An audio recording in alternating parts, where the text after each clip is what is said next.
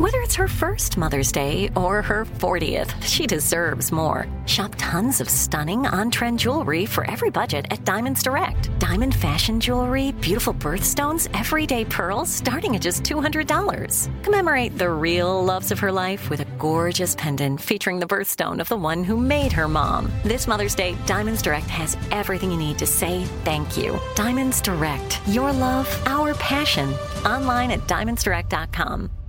Open a limited-time 11-month certificate at Kemba Financial Credit Union. At 5.25% APY, it's more than triple the national average, plus it's a safe and secure way to grow your money. Visit your local branch or kemba.org/CD for details. Offer expires May 31st, 2024. APY equals annual percentage yield. Restrictions apply. $500 minimum and $250,000 maximum deposit. Advantage status required. Comparison based on bank rate average. Federally insured by NCUA. From BBC Radio 4, Britain's biggest paranormal podcast is going on a road trip. I thought in that moment, oh my God, we've summoned something from this board. This is Uncanny USA. He says, somebody's in the house, and I screamed.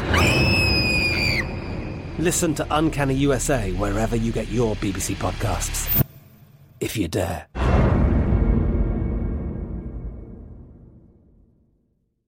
What's up, this your boy Lil Duval, and check out my podcast, Conversations with Unc, on the Black Effect Podcast Network. Each and every Tuesday, Conversations with Unc podcast feature casuals and in-depth talk about ebbs and flows of life and the pursuit of happiness. Unlike my work on stage, I tap into a more serious and sensitive side to give life advice and simply offer words of encouragement, yet remind folks to never forget to laugh. Every Tuesday, listen to Conversations with Unc, hosted by Lil Duval on the Black Effect Podcast Network, iHeartRadio app, or wherever you get your podcasts.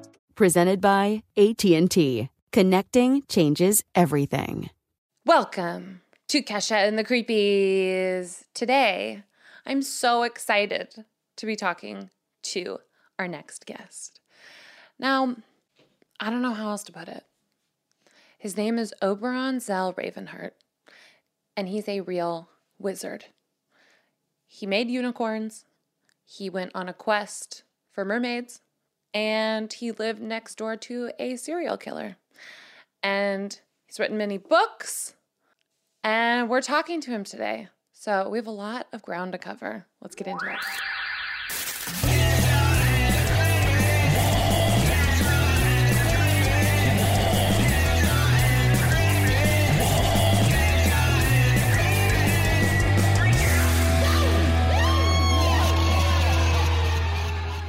Welcome to Kesha and the Creepies. Thank you so much for joining me today. I am so excited to have the Wizard Oz, Oberon Zell Ravenheart. So if you could just tell our listeners who you are and what you do. I'm Oberon Zell. I'm a wizard.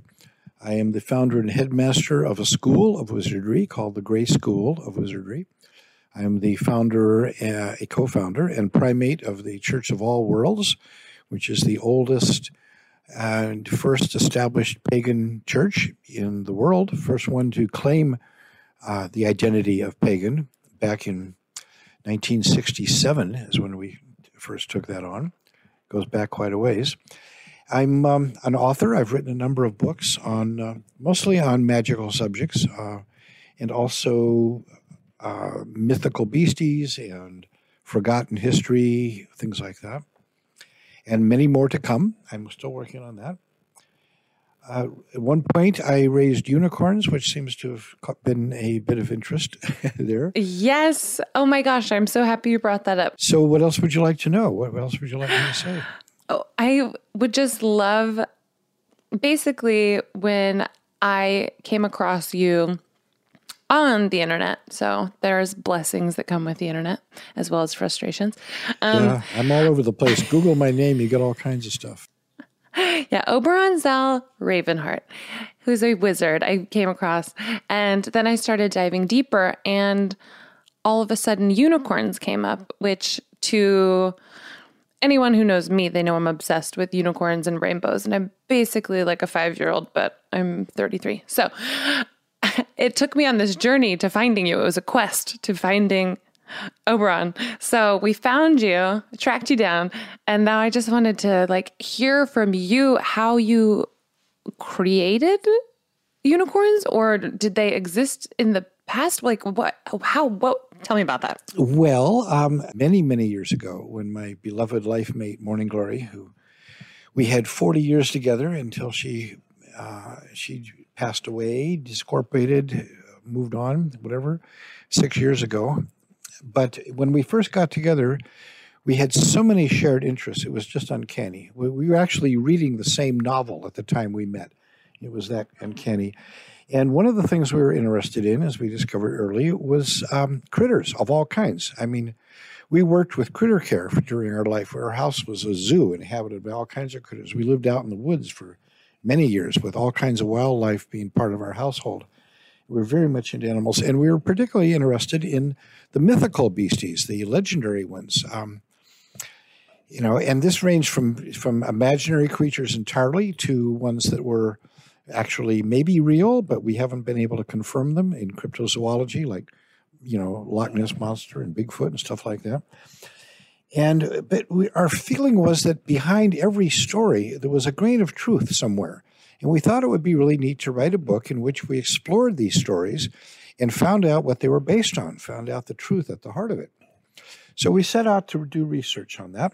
And the book was going to be called Creatures of Night Brought to Light, which was inspired from the novel The Last Unicorn by Peter Beagle, where there's this kind of a gypsy witch who has a little traveling menagerie, and she calls it Creatures of Night Brought to Light. So we thought that would be a cool title for a book. So as we were doing our research and traveling around the country, this is before there was an internet, before you could Google stuff. Now it's easy. But back in those days, you had to go to libraries. And we traveled around and visited libraries all over the place. And in one of those, at the University of Oregon in Eugene, Oregon, we discovered the secret of the unicorn. And that is basically that unicorns were real animals who actually existed at various times in the past, but they were not a species, so they did not continue. They were an art form that was created by a secret process of animal husbandry that had been discovered and lost and rediscovered several times throughout history and applied to different species of horned animals. So the earliest unicorns that we saw from the Bronze Age, like 4,000 years ago, were taurine. They were bull unicorns. There was the Oriental unicorn are chervine. They're deer unicorns. They have branching horn.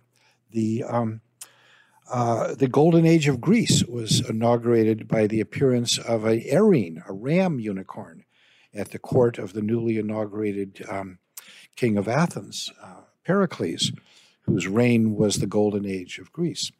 There are many, many of these that appear, but the ones that were the most famous were the caprine unicorns that we see in the medieval tapestries. Those are the ones with the beards. Now, there's only one kind of animal on the planet, mammal, that has hooves and beards, and that's goats. And we set about finding the right breeding stock to be the animals that look like the tapestries.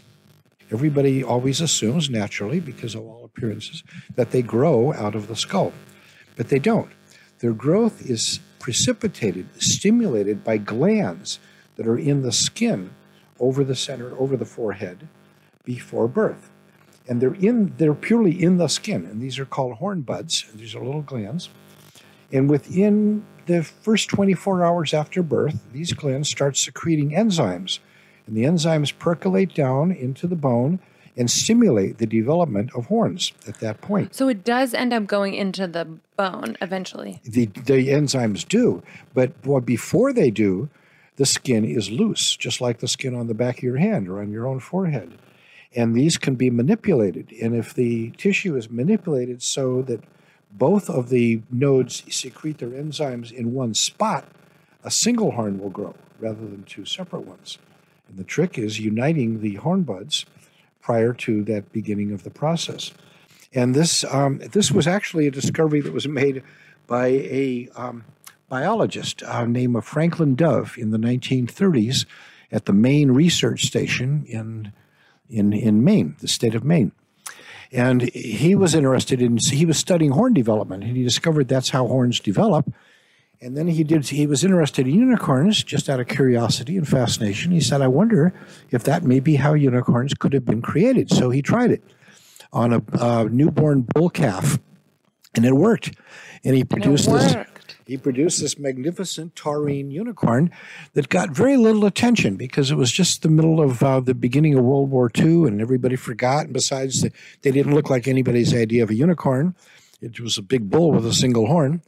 But the earliest images are there. I can't believe nobody cared about this. Well, it was odd. It just kind of got lost and forgotten and obscured by history. But look, think of this.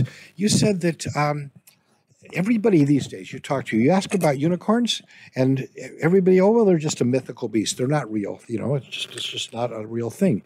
And yet, it was only 40 years ago, in 1980, that living unicorns were brought back to the world and were all the big sensation for the entire decade of the 80s. That we were in every newspaper, every magazine, or TV shows, books. It was huge. It was a sensation. And 40 years later, the world has forgotten. Why are unicorns getting written out of history? Well, that's the thing. Isn't it interesting? Isn't that fascinating? How much else has been written out of history? How much else have we lost and forgotten? How many of the things that we think of as myths and legends were actually something true, which is what initially was the start of our book. That's what we wanted to write a book about. And we did write the book, and there's a chapter in it about the unicorns, and there's chapters in it about mermaids and unicorns and dragons and all kinds of things.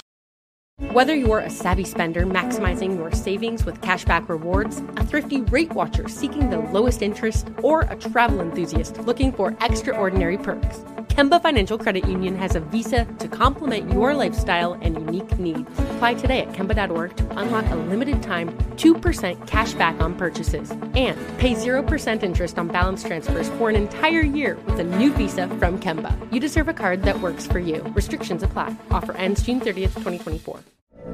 From BBC Radio 4, Britain's biggest paranormal podcast is going on a road trip. I thought in that moment, oh my God, we've summoned something from this board. This is Uncanny USA. He says, somebody's in the house, and I screamed. Listen to Uncanny USA wherever you get your BBC podcasts, if you dare.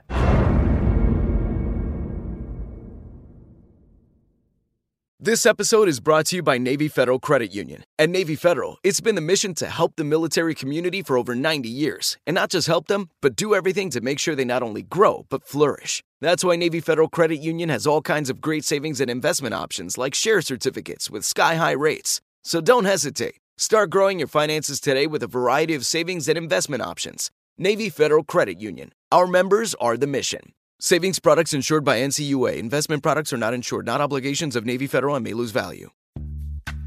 Snag a Job is where America goes to hire, with the deepest talent pool in hourly hiring. With access to over 6 million active hourly workers, Snag a Job is the all-in-one solution for hiring high-quality employees who can cover all your needs. On demand, temp to hire, part-time or full-time. You name the position. Warehouse worker, retail associate, grocery store clerk, fitness trainer, baker, stylist, bellhop, podcast producer? Yeah, Snag a Job's got a worker for that. With our easy-to-use platform, you're able to seamlessly post and fill available positions quickly with a dedicated customer support team to provide all the help you need along the way. Kind of nice knowing you have a talent pool like that in your own backyard, right? Snag a Job is the partner you need to keep your business running smoothly. So visit snagajob.com or text snag to 242424 to talk to an expert. Snagajob.com, where America goes to hire. Can you tell me about mermaids? Because I really am, I fancy myself a mermaid. So I want to know your wisdoms of the mermaid. So as for mermaids, after we made our lease agreement with the circus, we decided, well, what are we going to do next? What can we do for an encore? And at that time, there were reports coming into the Cryptozoological Society, which we had joined, about sightings of mermaids in the Coral Sea, off of an island called New Ireland, which is just north of New Guinea. And we said, well, we should get up an expedition then and go and find them. that seemed like a pretty cool thing to do. So we all took scuba lessons. We got a crew of 13 people, including an underwater film crew that had done a movie called The Deep, and they joined us for that. And we hired a dive boat, and we sailed to the island of New Ireland. And there they were, and we found them. It was a lot more to the adventure than that, and you can see the whole story in the video that was made. There's a video documentary called The Wizard Oz. I saw the video. Yes, The Wizard Oz. Yes. So it's in there. So the truth behind that legend is also a living creature that is called the Pishmary, or the fish woman, which is basically equivalent to our word mermaid, which means woman of the sea. And the main reason for that identification is that the females have breasts like a human woman. And the idea was that everything that lives on land has an analog in the sea. So we have sea lions and sea elephants and seahorses and all these kind of things. So the idea of having sea women with these creatures seemed logical. And many people have associated the mermaid legend with Sirenia, which is essentially correct, but they've mistakenly identified them with dugongs, which don't look anything like that. And they have this big paddle-shaped tail like a spoon, whereas manatees. Sorry, manatees. Oh, the manatees. Is that what it was? Because I saw the video, the Wizard Right. Oz, and I Yeah, and ended up seeing manatees the are not the same at all. They're big, fat, slow-moving freshwater critters with these big, flat, spoon-shaped tails. But these animals, the ones that give rise to the legend of the mermaid, are as different from that as a sea lion is from a walrus. In other words, they live in the ocean. They're fast and sleek, and have a tail like a whale tail, this beautiful fluked tail. And they're extremely rare and probably on the verge of extinction at this point. So it's quite an issue. And our discovery of them identifying with the mermaid legend was a big deal because we observed them in the wild in behavior that was not known at all to have occurred. So, but we tracked it down. We tracked the legend down to its source, and we did a big report for the Cryptozoological Society, and we filmed the whole thing and came home pretty broke. And that was the end of the story with that. Was that sad as someone who... It was very sad. It was tragic because while we were at the village, the sightings had been done, the one evening, a little Japanese tugboat called Cuddles pulled into the harbor and anchored next to us. And there had been a Japanese enterprise on the island where they were cutting down the forest and piling the logs, monstrous big old rainforest logs, up into a raft at the beach. And then the idea would be eventually this big, huge ship would come, and a little tugboat would come up and tie up the raft of logs and haul it out to the big ship, where they would take it to Japan and sink them all in the water, awaiting the end of the total deforestation of the rainforests of the islands. It's a big story, kind of an awful one, actually. And we discovered all this going on. So at that evening, however, we were on shore with the local folks having a sing-sing and, having a nice little feast and singing songs to each other. We sang them Grateful Dead songs. We had musicians, and they sang us their songs that they knew, which was really sad because these people had been there for maybe 40,000 years. These are the last Neanderthal people, Denisovans, we now say. Their traditions went back to the dawn of time, but the missionaries had showed up there around World War II and had forbidden them their own customs and language. And they had taken from them their artifacts and put them in museums and had instead taught them Christian hymns in Susarunga, their language. And all they could do was apologetically sing Christian hymns like Away in a Manger and stuff in their Susarunga language. So that was also a tragedy. And the next morning, there was, we got up to do our morning sighting because we had seen them the night before in the bay, just at sunset. And so we got up at dawn to see the dawn appearance because they only came in at dawn and sunset. Otherwise, they lived out in the ocean. And there was something up on the shore. And with a feeling of dread in my heart, I jumped overboard and swam ashore. And there was the female of this family pod. There had been a male, a female, and a baby. and she was dead at the shore with a bullet hole in her. And the little tugboat was gone, and the logs had not been taken. And it was pretty easy to see what had happened, that somebody on the little boat that had simply shot her and then gone, we're going to be in trouble, so they left. But what would be the purpose of that? I mean, that's where I would not know how to reconcile. Like, I would get so angry. Yep, we were heartbroken and angry and upset and freaked out. It was devastating for us as well as for the people of the village. And you can see that in the video. It was just, why people would do a thing like that, I don't know. Why do people go around carrying guns and shoot at things, you know? I don't understand big game hunters. I don't understand people who go to Africa and want to shoot rhinos and elephants and lions. I don't either. I thought maybe in your wizardry you would have some sort of understanding of that part of humanity, because that's something that also is like such a huge question to me. Like, why? I don't understand that urge. I think it has something to do with wanting to have dominion over nature. If you recall the story of the Garden of Eden in the Bible, after the people are cast out of the garden for disobedience and becoming enlightened, the order is that you shall go out and have dominion over every creature on the earth. No, wait, that's after Noah's flood. Sorry, that's when it is. Noah, when he lands, then God says, okay, you shall now have dominion over everything that lives on the earth and everything that crawls on the land and that swims in the sea and flies in the air. You shall be the terror and the dread of every living thing. And that's the charge that's given to humanity in that story. And there's people who feel that that's what they want to do.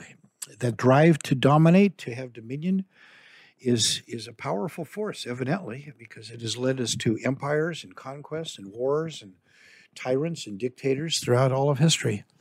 Well, a lot of destruction that I feel like, because this is something I write songs about a lot, is just why people need chaos and why we need conflict and drama. And I just, that need, I have it. Most people I know have some fascination with a version of it, but I guess I just don't understand where that comes from or how to eradicate it from my heart, because I feel like coming to peace is the ultimate, like that's the ultimate objective. It is. And we have to go past this. We really do. We have to outgrow this. It's a great plague of humanity, this idea that we must have dominion over everything, everyone else. And a new culture has been emerging and recovering. I mean, once upon a time, I think that's the way we were, and many people are, perfectly nice. The traditional Native American aspect about how nature is perceived that we see in, words of Chief Seattle and stuff like that are very profound. That we are, the real lesson here is that we are all children of the same mother, and we are all one. We are not separate beings. Our mission is not to have dominion over the earth and over all the creatures. Our mission is to achieve that kind of a oneness, to restore the family, to restore and to heal and to nurture and protect and all that stuff. And it is emerging. No, I definitely think that there's progress in both directions. It's like, it feels like the pendulum swings towards darkness and it's really intense, but then it swings towards light and it's really intense, like kind of like the waves. It's all a question of which wolf will win, if you want to take the old story, and it's the one you feed. So we have to feed the world we want to have. And this is a good time for that because, as I've mentioned a few times in this conversation, but I haven't really gotten too far, this is the next 60-year cultural renaissance cycle. Is that every 60 years back to the Italian Renaissance of the 1480s, there's been a cultural renaissance. The Reformation of the 1540s, the golden age of the Elizabethan English Renaissance of the 1600s, the scientific revolution of the 1660s, the Great Awakening of the 1720s, the French and American revolutions and Age of Reason, the 1780s, the Transcendentalist awakening of the 1840s, the Golden Dawn at the turn of the century, and the New Age cultural revolution of the 1960s, and now we are at the dawning year of the next one, which is being called the Awakening. And so here we are again. Yep. Here we are. So do you believe that, like, what do you believe the awakening is going to bring? Well, I think that there will be a new wave of positive consciousness. I mean, look at the previous ones. Look at what they have brought. The last time around brought us, the sexual freedom movement, the free speech movement, the civil rights movement, the women's movement, the gay rights movement, the environmental movement, and the pagan movement, for that matter, and so many of the movements of positive energy that have shaped the world over the last 60 years all began the last time. And in the previous ones, we have the same thing. The poetry, the music, the art of each of these fill museums, and still inspire us. We still play the music of Beethoven. We still read the poetry of Whitman. We still, look at the art of Michelangelo and Leonardo da Vinci. These all occurred during Bob those Dylan. renaissances. When I think about, like, the latest one would be the 60s, Yep. the 1960s, then I think of the music of that time is always so inspirational, just full of, like, ravenous Each of these change. ages is accompanied by its own music, and you, as a musician, are in a space now to be bringing part of the new revolution of what is the music going to be of this age, the music of the awakening. I'm pretty sure, without having heard your stuff, that you're already doing it. Well, no pressure, but I'm going to try to fully embrace the awakening and try to bring it into the musical realm of the soundtrack of the awakening. It's crazy to me that what the world has forgotten, and like what you said earlier when we first started talking, what just kind of gets, like, women in the patriarchy get written out of history. And that is a sad omission. I know. And I think that women have been deliberately erased from history by centuries of patriarchal oppression. The rise of the patriarchy, which has occurred in not just one single thing, but many episodes over the last 3,600 years or so, at least, has largely been designed to try to disempower women and erase women from the history and from the recording. One of the greatest of all, in my mind, one of the great women wizards was Hypatia of Alexandria. And she was the last librarian of the great library, and an incredible teacher and an amazing woman. And they made a wonderful movie about her called Agora, which I highly recommend. It's very authentic. She was an incredible woman.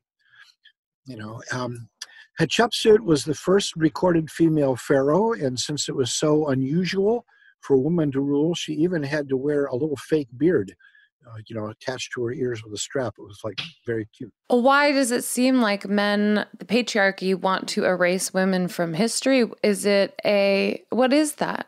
What does that need? Well, power. Women have a different kind of an agenda overall when it comes to power. Women's goals tend to be towards creating security and thinking towards the succeeding generations. Women have generally raised the children and bear the children and want to make the world a better place for them, whereas men want to rule. And these are competing agendas very often. And we find in history there are many societies which, you see, they have a stopping point. They're frozen at a moment in time. And if maybe the Middle Ages, like we see in the Middle East, they're frozen in the Middle Ages right there. They're still stuck in this time. We see places that are frozen in the Stone Age. And in all of these, there's a story. It may be a historical story or just a legend in which the men rose up and took away the power from women. Because originally, women held the greatest power because of having the power to bring forth new life. Without that, you got nothing, I mean, you get rid of the women and you don't have any more babies. That's kind of basic there. And so in the fundamental society structure, the men's job was to provide and nurture and protect the women, and to be to go out and do the hunting, to go out and defend the village against invaders, all that kind of good stuff. But all of the advances of civilization that we consider cultural advances in, all the arts, all the domestic arts. The domestication means making a home, and that's what women have been engaged in, and have invented basketry and weaving and cloth making and cooking and pottery, and it goes on and on and on, all these things. Whereas men's primary contributions historically have been weapons. That's what the men want to do. Just like any new wonderful invention that people come up with today, the military comes in and wants to figure out how to weaponize it. And that's what the guys do. It's embarrassing as a guy. I mean, I think it's embarrassing. Well, I wanted to know what that is, that desire to destroy versus, I do feel as a woman, even when I see someone I don't know, I feel very protective.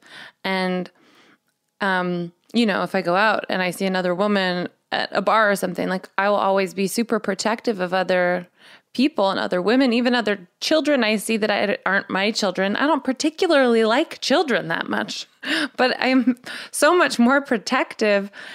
As animals, we want to procreate and have our lineage go on in the world, but at the same time, we have wars and kill each other's children over whatever, fill in the blank, over religion, over oil, over whatever. And I just never understood that. I am a woman, but I also feel like I have a lot of masculine tendencies because I grew up without a dad. And I've really made my life for myself. So I feel like my yin and yang, I have a lot of both. Like the masculine is very strong sometimes to the point where I wish it would calm down. And then I'm also very emotional. So then the feminine is very strong. I've got both sides flaring. I think the goal, the ideal, optimal thing is balance. As you said, the integration of the yin and yang and all of that. And in civilization, humanity, especially patriarchal humanity, has gotten way out of balance, and it has driven an imbalance. I mean, it's hard to know exactly where it started, but there was one particular moment in history that is, I think, pivotal, and that was in 1627 BCE, when the Bronze Age came to an end and the Iron Age began with a devastating natural cataclysm, the explosion of a huge volcano north of Crete in the Aegean Sea. And our legend of Atlantis stems from this event. And the events of that time also are what are recorded in the story of the Exodus. The parting of the Red Sea, for example, was a tsunami drawing the water out from that particular explosion. So we can pinpoint the date of these things to 1627 because we have the lava and stuff. And it was devastating. And up to that time, the culture of the Mediterranean, Egypt, the Middle Kingdom of Egypt, the Middle Kingdom of the Middle Age of Greece, all these cultures were very egalitarian. We don't see this big power struggle and weapons and wars and military stuff in that era. Most of the cities were unfortified. You didn't see big walls around them and defenses. What we see is men and women working together in partnership and building societies based on trade primarily. And we had big trading empires where people were all over the world. Very different than conquest in war and aggression. But then this thing happened, and it was incredibly destructive. And before that time, the orientation that people had religiously was toward the earth, towards Mother Earth and her children. We have the story of the Battle of the Titans in the Greek mythology, where the Titans were the children of Mother Earth, of Gaia, and they were defeated by the rising new Olympians, who were the sky gods who conquered them. We see the same thing in the Norse mythology of the Aesir taking over from the Vanir, or in Christianity, the story, or Judaism, the story of the war in heaven, where the rebel angels were cast down and defeated. This is a recurrent kind of a theme of a conflict, and it all revolves around this particular moment in history that was pivotal, because one of the things that happened at that time was a rain of nickel iron meteorite all throughout the whole Middle East, centered around the Black Sea. And iron in the ancient times could only be obtained from meteors, meteoric iron. Forging iron from iron ore requires a forge that has to reach temperatures that were simply not available in ancient times. So any iron that we had from the old days was always meteoric nickel iron. Well, there wasn't much of that, there really wasn't. Most of the meteors are stony anyway, and very rare to find an iron one. But at this time, suddenly there was this rain from the heavens of thunderbolts of the gods, is how they were interpreted, because the people who lived in the steppes of Asia around the Black Sea, especially to the north side of it, were nomads, nomadic horse people. They were the people who first domesticated horses for riding. And they lived that way. They just rode their horses on a great sea of grass with no features, no forests, no lakes, no rivers, no mountains, just an endless sea of grass. And so their markers were not on the ground, not terrestrial markers like we make now on our maps. Their maps were of the heavens, the stars and the planets. And they named all the constellations. All the constellations that we now utilize, there's where they came from. These guys laying on their backs there looking at the stars and making star maps. We even see star maps in cave paintings on the ceilings of caves where people were doing that. And then suddenly, out of nowhere, suddenly these streaks of light, these thunderbolts from the heavens are raining down upon the earth, obviously hurled by the gods, because the planets also specifically were thought to be gods. All of our names of the planets today, they're names of gods. Jupiter and Venus, Mars, Saturn, all those, Venus, all of them. And so this is what you got up there in the sky. Suddenly, this particular bunch of people were equipped with invincible weaponry that the world had never seen before.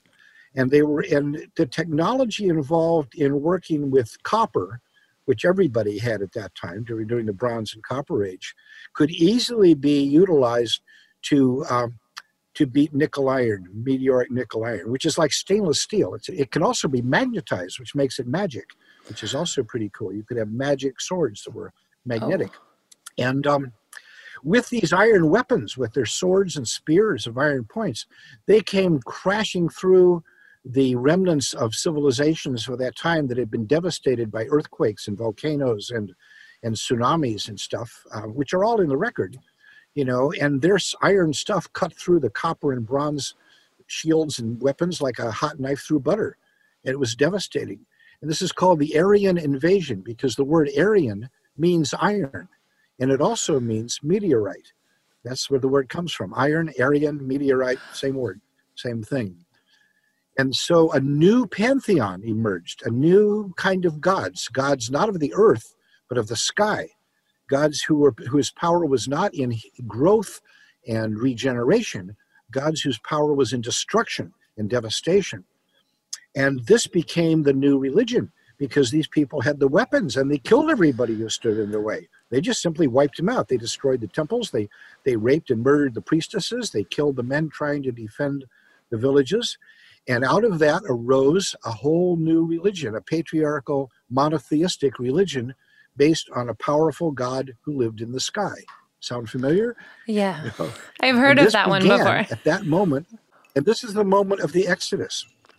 And interestingly enough, at the same time, a new means of communicating emerged, and that's the alphabet. Before that time, there was no alphabetic writing. Writing was all done where it existed at all by drawing pictures, hieroglyphs. People tried to draw pictures of ideas. The first alphabet, that is a couple of dozen symbols that represented sounds of spoken speech, phonemes, was invented by Moses to write down the 10 Commandments, because you cannot write the 10 Commandments in hieroglyphs. So he invented the first alphabet. Other alphabets were invented later on by other people. Muhammad invented the Arabic alphabet. So this began, and so what this process gave us was a shift in the hemispheres of our brain from one side to the other. The focus previously, when we were doing visual communications and all the type of world from that, was basically right brain stuff. The hemisphere brain we associate with intuition, emotion, dreams, music, poetry, all that kind of stuff. That had been the primary locus of consciousness. That's where I live usually. It is still the primary locus of consciousness, predominantly in women. Exactly. The left hemisphere was the hemisphere that governed mechanical stuff and practical things and mathematical things and all that kind of stuff that we associate with the right hand. So right hand versus the left hand kind of thinking here. And that shifted. It shifted over. So we got a whole new kind of a culture, a right-handed culture, and all the weapons and tools that emerged were meant to be used only by the right hand. Try to use ordinary scissors with your left hand. Or almost any tools are all made. So my mom is left-handed. Does that mean she's more left-brained? More right-brained. More right-brained. Switches. The sides of the brain control the opposite side. Yes, stronger.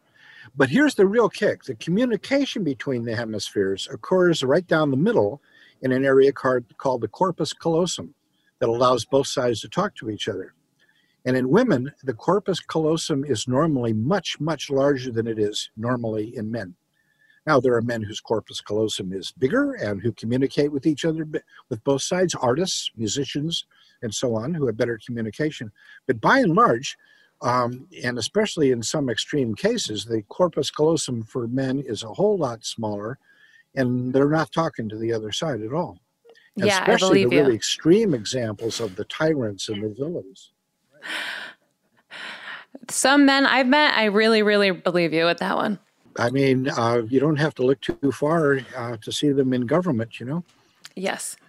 So that's basically the story. And for the last 3,600 years, this new monotheistic religion worshiping an omnipotent sky father who destroyed by wrath and thunderbolts had taken over the world and its various mutations to become the dominant religion, because that's what it's all about, is dominance, dominion. They want to rule the world.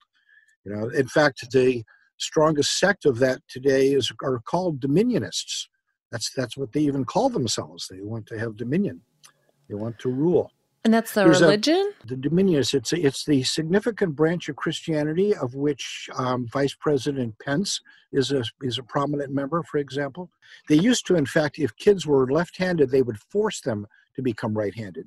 The left hand was called the sinister hand. That's the French for left, Latin. And that also, we think of that as evil. So a lot of women were persecuted and burned at the stake as witches for being left-handed. You know, oh my God, my mom would definitely have been burned at the stake. I think I probably would have been burned by now too. That was the thing. It was a purge in Europe to try to simply purge the gene pool of intelligent, strong, powerful, creative, independent women. And I think that the most exciting thing of this time, this century, this past 100 years or so, going from, getting women getting the vote for a little over 100 years ago, has been the re-empowerment of women taking a new place back in the world. This is huge. After 3,600 years of trying to suppress you guys, you know, they can't do that anymore. They're not allowed to burn you. It's still, at least not in this country. I mean, in the Middle East, you know, it's still that way. And there is a rising of a new cult of really horrible guys called the incels, the involuntary celibates. I've heard of this, but I don't know. I would love for you to tell me about this, because I recently heard about it, but I don't actually know. I don't have the facts about what an incel is. It's basically guys who can't get laid because they're not nice. You know, that's one way of putting it. And they think that they are owed that's what they should have. And so they feel that rape and persecution of women and even killing women who won't put out is justified to them. And it's become a whole subculture. It can be very embarrassing to be human, especially when I see the treatment of animals and just other human beings, because I have read that you love animals. I had a connection with a boa constrictor when you were young. And I have your book here, Grimoire for the Apprentice Wizard. And this is by Oberon Zell Ravenheart. And it is basically a handbook on how to start a journey into wizardry. Would you put it that way? Having written that book, realizing that actually we'd put together a textbook, the next thing we had to do was to create a school to use it. So that kind of gave rise to the Gray School of Wizardry.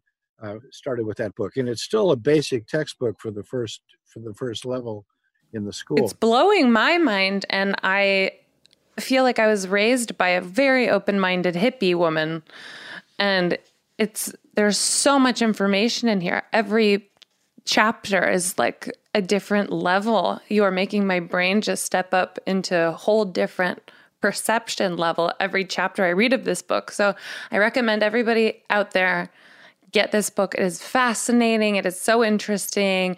It makes me connect deeper to myself and also those around me, the animals around me, the earth, everything. It just kind of puts it all into this really beautiful perspective that I personally have been so busy that I don't stop and connect to that often, which is why I'm really excited to talk to you. But keep going. I didn't want to interrupt you. I just wanted to tell you that I love your book, and I wanted everybody to know that your book's amazing. When I formed the Grey Council and got a hold of a collection of a couple dozen prominent sages and mages that I happen to know in the magical community, I set forth the goal for the book to work together to create a handbook that we all wish we could have gotten a hold of when we were starting on the path. And one that come around our next incarnation, this is the book we want to get handed to us of our coming of age, that kind of yes. thing. And that it would be something that you keep as a lifetime reference, like the Boy Scout handbook. So I'm giving this to everyone for Christmas. And I know that Christmas is, you tell me, I actually don't know much about paganism, because I know that the Church of All Worlds, you were one of the founding members of, and that's neo-paganism. So what is what are some of like the founding beliefs? And is it a religion or is it just more of a community? Well, that's a very interesting way of putting it. It is a religion. It is also the Church of All Worlds specifically is a church. A church is a community of people who share a common vision and values, belief system, faith, whatever it may be. So that's what constitutes a church. Religion, the word means relinking, and it's all of that connects us with the larger world, with each other, everything like that. That's what the word means and should mean. It should not mean churchianity, which is unfortunately the way it's become understood by far too many people today. And we've been losing a really important concept, which people replace with spirituality, which is all very nifty, but that's really only about the realm of the spirit, whereas it's also important to connect with the realm of the material world as well. Everything should be connected. We've severed all these connections. We've severed men from women, humanity from nature, light from dark. Every possible thing we think. We've split these things up into little separate categories where they should not be. We've separated races, nations, languages, religions, faiths, everything. And I think that part of our task, the real assignment for this stage of society, now that we are just into the Aquarian age and also at the beginning of the next 60-year cultural renaissance cycle, which I'd like to say a little more about it, is to bring it all back together. And paganism, that's what it's about. It is the old religion. It's the primal thing that means simply people of the country. It means country people. In French, the Latin word pagan is translated as paysan, which means peasant. Our word peasant comes from that. So it has to do with that connection with the earth, that deeper connection, which connects us with everything. Because we go down deep enough, everything is connected because we all rise from the same earth. And we're all children of the same Mother Earth. Everybody knows about Mother Earth, Mother Nature. She's the most universal archetype in existence. There's not a culture or people anywhere who don't recognize her. But there are so many people, especially in power, that do not want to protect Mother Earth and just the earth and global warming or climate change. It's kind of almost like a subject that's up for opinion versus, in my mind, it would only make sense to all come together to protect the very place we're living on.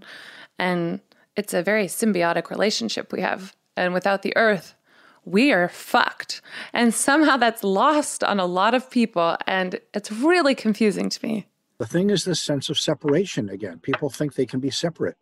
And we aren't. We are all, we are cells in the greater body of the living biosphere of Earth. Our DNA is shared with all of life on Earth. For the last 500 million years since the Cambrian explosion, the life on Earth has emerged as one single vast entity comprising countless species and ecosystems, but these are like the organs and cells in our own body. Just as we start off life as a single fertilized cell, and every cell in our body carries that very same DNA and protoplasm, the very same thing is true for the entire planetary biosphere. All life began with that single origin point 500 million years ago when, I think it was a moment of fertilization. I'm of the opinion that life has come here from space in comets. But I am too. The point isn't. Wanted to ask you about that because I have a very strong intuition feeling that the extraterrestrial life that we've connected with, and it's all been very secretive, that information is about to be given to us. And openly, like, it'll become part of a conversation and won't be looked at as quote unquote crazy or like you're a wacko. Like, I just have this feeling that it's going to start becoming a part of our culture to talk about it more, much like race in the past year has just become taboo to all of a sudden it's on the table to talk about. I feel like extraterrestrial life is about to, I just have this feeling that very soon it's going to go from being this weird taboo, very kooky thing to talk about to all of a sudden be something that is on the table and we're all going to address as the Earth together.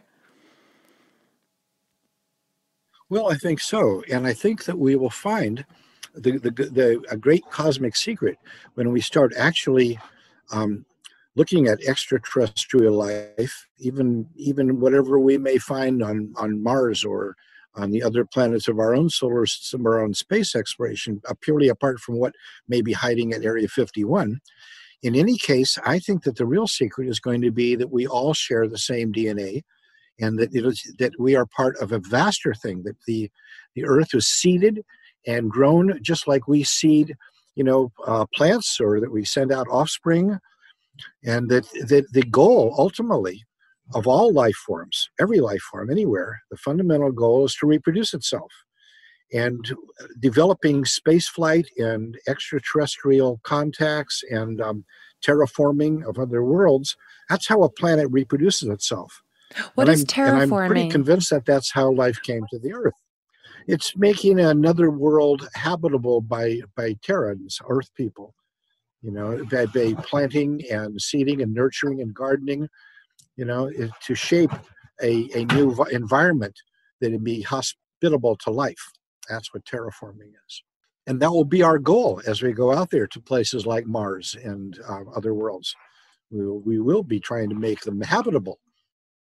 Open a limited-time 11-month certificate at Kemba Financial Credit Union. At 5.25% APY, it's more than triple the national average, plus it's a safe and secure way to grow your money. Visit your local branch or kemba.org/CD for details. Offer expires May 31st, 2024. APY equals annual percentage yield. Restrictions apply. $500 minimum and $250,000 maximum deposit. Advantage status required. Comparison based on bank rate average. Federally insured by NCUA.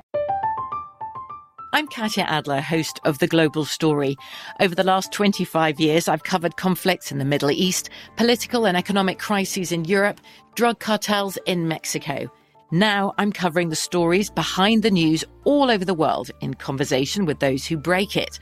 Join me Monday to Friday to find out what's happening, why, and what it all means. Follow The Global Story from the BBC wherever you listen to podcasts.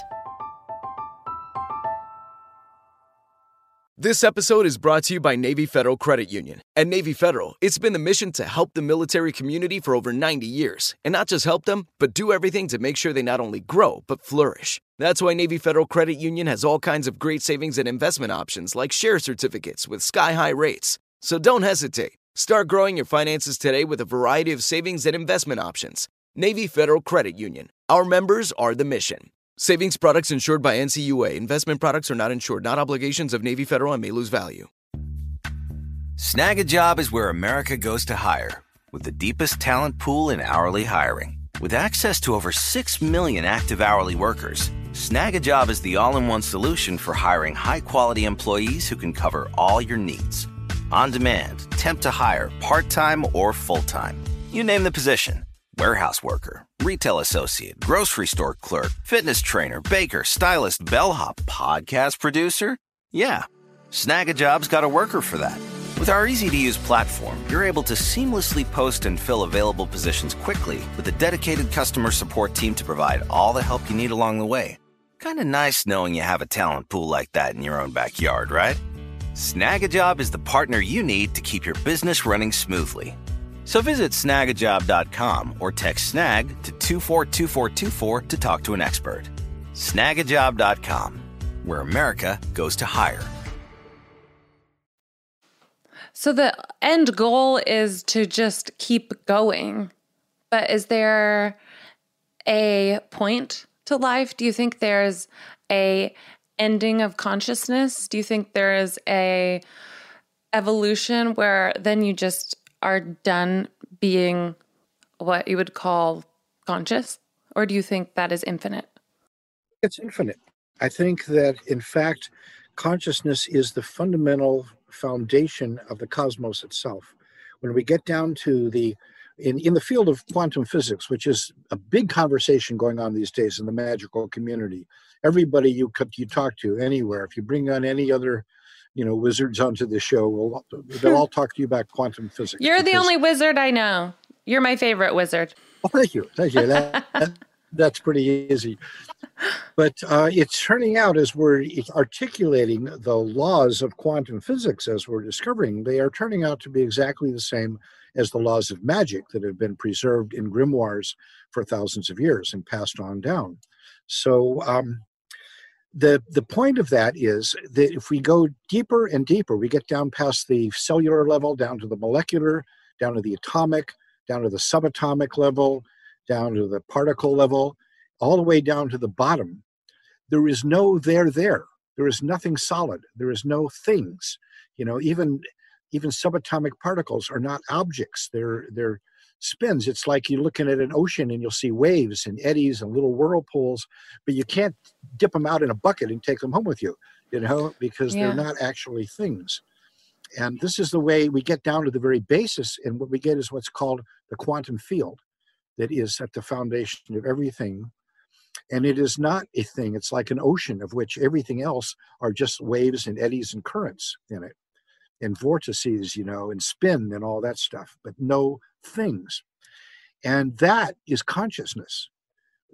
What is emerging now at the fringes of the most forward-thinking quantum physicists is that the cosmos, the universe, is consciousness itself at the fundamental level, which means that everything that we experience as a reality is a simulation. It's a they call this the simulation hypothesis. We're living in the matrix, essentially, of our own I have never creation. seen The Matrix. I've also never seen Harry Potter. I'm so screwed. But I was going to watch it last night, but I was like, that's silly. And now I fully am going to do my homework and watch both of those things.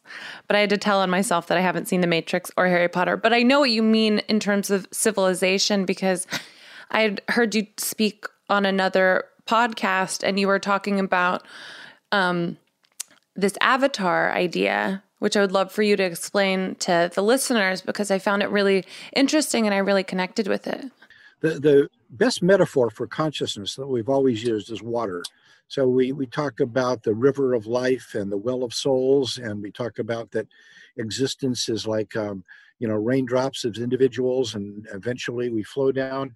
But the thing about water is it's a universal stuff, and we can pour it, from one vessel into another, and it will take the shape of the vessel, but it doesn't have any shape or form of its own, and it's all the same stuff throughout the universe. In fact, it's the most common and oldest compound in the universe. It's everywhere. We used to think the Earth was unique because we got all this water, but now we're finding it everywhere. Everywhere we look, there's water. It's the most common substance in the solar system and the galaxy and everywhere.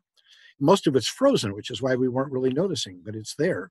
There's frozen enough water frozen beneath the craters of the moon to fill the Great Lakes.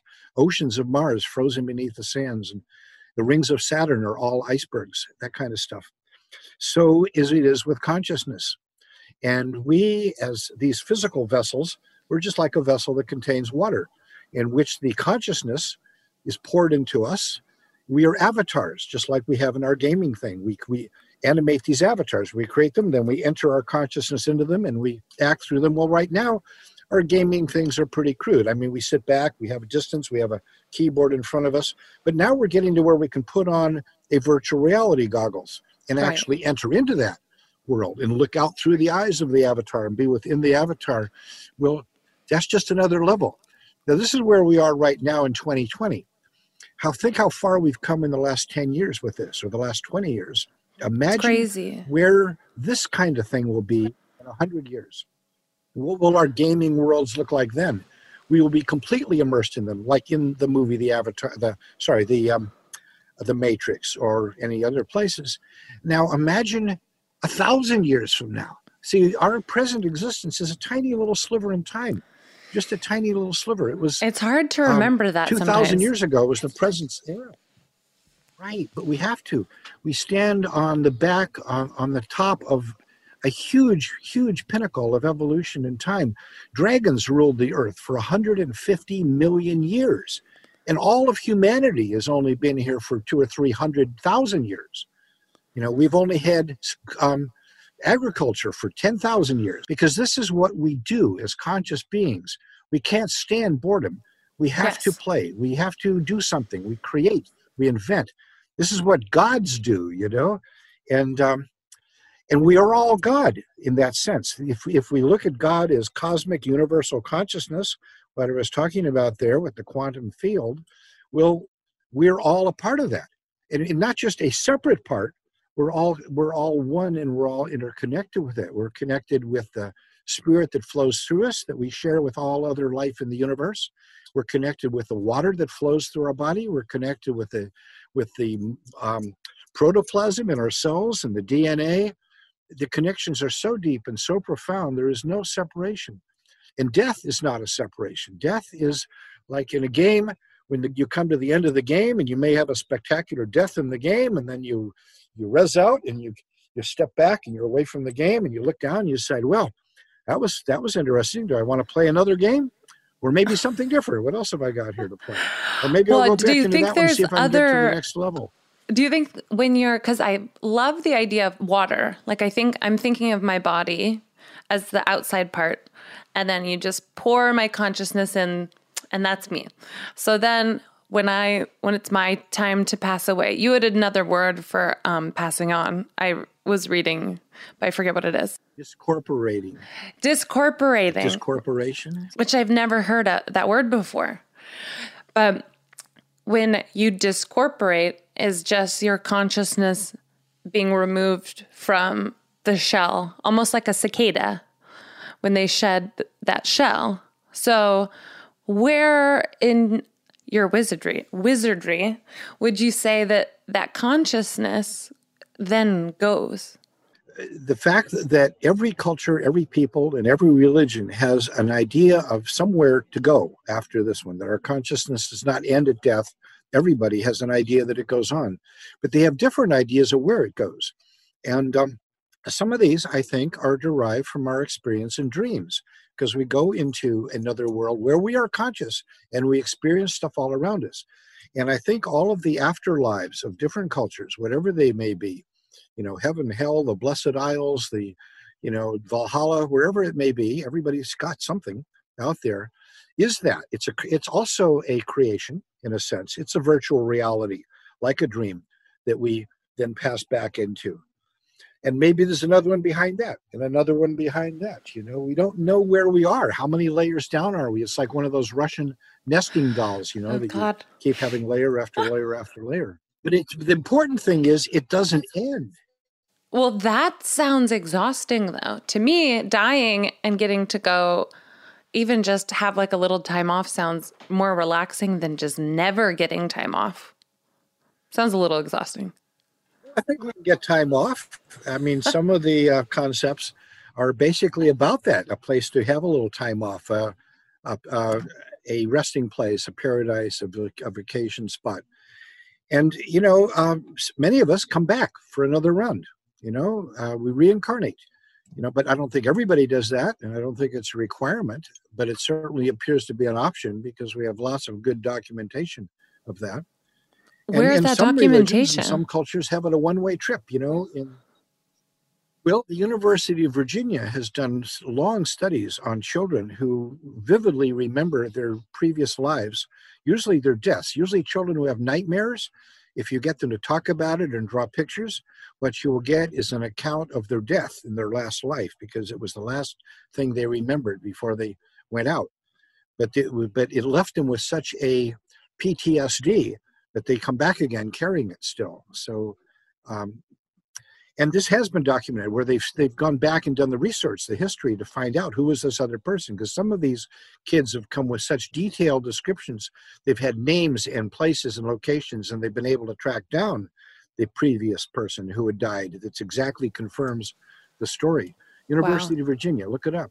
I will look it up. It's so interesting because I've always, not always, but I have believed in reincarnation, and I love when there's some sort of place I can go to that seems like a reputable source and read about it. I don't know why I need that confirmation, that external confirmation, but it does make me feel more at ease. I have done a past life regression myself. And for me, I believed I was burned because I felt so hot. And still in this incarnation, I'm always hot, always. Like to the point where other people, it's intolerable for some of the people in the room, everyone in the room. I like being freezing cold, and I also love being wet. I love being in the ocean. I don't know what that is, but I truly feel like, I'm not sure if you have any insight into this, but I feel like I should have been a mermaid, or I should have been a fish or a whale, or just, I feel like potentially I could have been an animal. I don't know if animals can come back as people or people can come back as animals, but I dream about whales every night, just like hundreds and hundreds of whales. This gets into something that I've speculated a lot about. If we die and our spirit soul then rejoins the ocean, like the water being poured back, and going on down the river to the ocean again, from which another cup will be drawn at some future time. Well, we're not the only consciousness, obviously. Whales have a huge consciousness, much bigger than ours. And so sometimes when that new cup is dipped into the well of souls and come out, it may not be exactly what was in it before. It may not be entirely human. It may be part of some animals as well. And in the case of a whale, if a whale spirit dies, I don't think it could even all fit into one human body. It would probably require, divvying it up a bit. But I think that's the way it works, is that we're all, just like the DNA that we have is shared with all of their life. I think so is the spirit. And the spirit, as is literally the water that we drink and absorb through. It's been here before. It's passed through the bodies of every living being for millions of years. It's been drunk and pissed out by dinosaurs, And that makes me so happy. I really strongly believe that. When new beings of the same kind are being produced, then there's lots of room for new spirits to come in. But what happens when huge numbers have been exterminated, like what we've done to the whales, where the oceans had billions of whales, and then they were virtually exterminated for several centuries of whaling? Where did all those spirits go? They had to go into new places, and humanity would be the place. There's a legend among Native Americans called the story of the Rainbow Warriors. And the legend is that the spirits of all the Indians who died during the European invasions eventually had to come back somewhere, and they reincarnated in the new generations of the children of the invaders, because they had to come back somewhere. And the story came out first around 1970 or so, when it was put out as the Hopi prophecy. And it was said that the generation had appeared as because part of the legend was that they would have a name similar to Hopis, because it was a Hopi story, because that means the peaceful ones, and they would be the children of peace. So they said that, well, the hippies fit the prophecy, and they would wear the feathers and beads and take up these ways and return to the traditional ancient ways. Are you so a hippie? You've got that kind of stuff going on. It's all goes around and around. Am I a hippie? Sure. Come on, you know. Okay, just making sure. Yep, I just want to make sure. Absolutely. Oh yeah. Well, it's interesting you put it in presence. It's not a was I. It's still a thing. Yeah, you are. It seems like a thing that was in the 70s, but I guess it is still something you are. My mom is a hippie as well. I guess I'm kind of a hippie also. I'm so grateful for your time, and I know this has been a weird turn of events, but I just want to tell you I'm so appreciative of your time, and I would love to continue this conversation sometime because it's just been so interesting. And before I let you go, would you just tell us, for anybody who's listening, if they would like to attend your school, how they would go about doing that? Absolutely. We would love to have you. This school is made for you. If you're listening to this show and you're digging this stuff, the Gray School is what you're looking for. And it's we got about 300 students all around the world and a couple dozen teachers in over 500 classes in 16 departments, 7 levels of apprenticeship, and then moving on from there. It's a unique and amazing place. And you can find it by just going to grayschool.com, GREYSCHOOL.com, and check it out. You can look over a lot of stuff without actually having to enroll, but if you do enroll, I think that you will find it incredibly rewarding, and hope to see you there. I still stick around enough to teach a few classes, but I'm mostly off doing other things these days. But we have an amazing faculty and incredible students of all ages. We have youth students, but most of our students are adults. So don't feel that it's a thing for kids. It's only that we have openings in space for kids as well, but mostly it's adult stuff. And hope to see you there. Thank you so much. Thank you so much for being patient and talking with me extra long. I appreciate it. Keep on creeping on.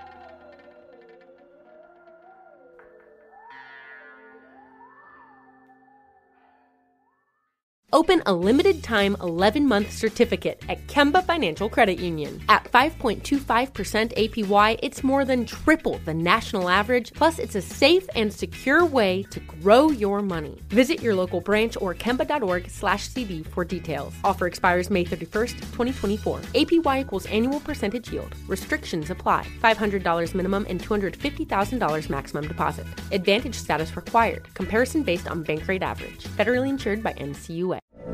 From BBC Radio 4, Britain's biggest paranormal podcast is going on a road trip. I thought in that moment, oh my God, we've summoned something from this board. This is Uncanny USA. He says, somebody's in the house, and I screamed. Listen to Uncanny USA wherever you get your BBC podcasts, if you dare.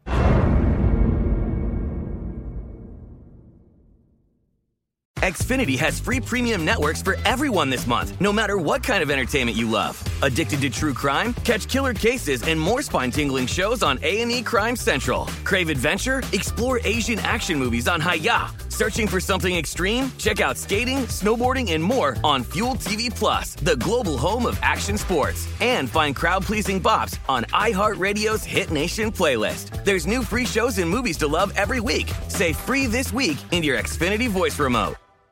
Live Nation presents Concert Week.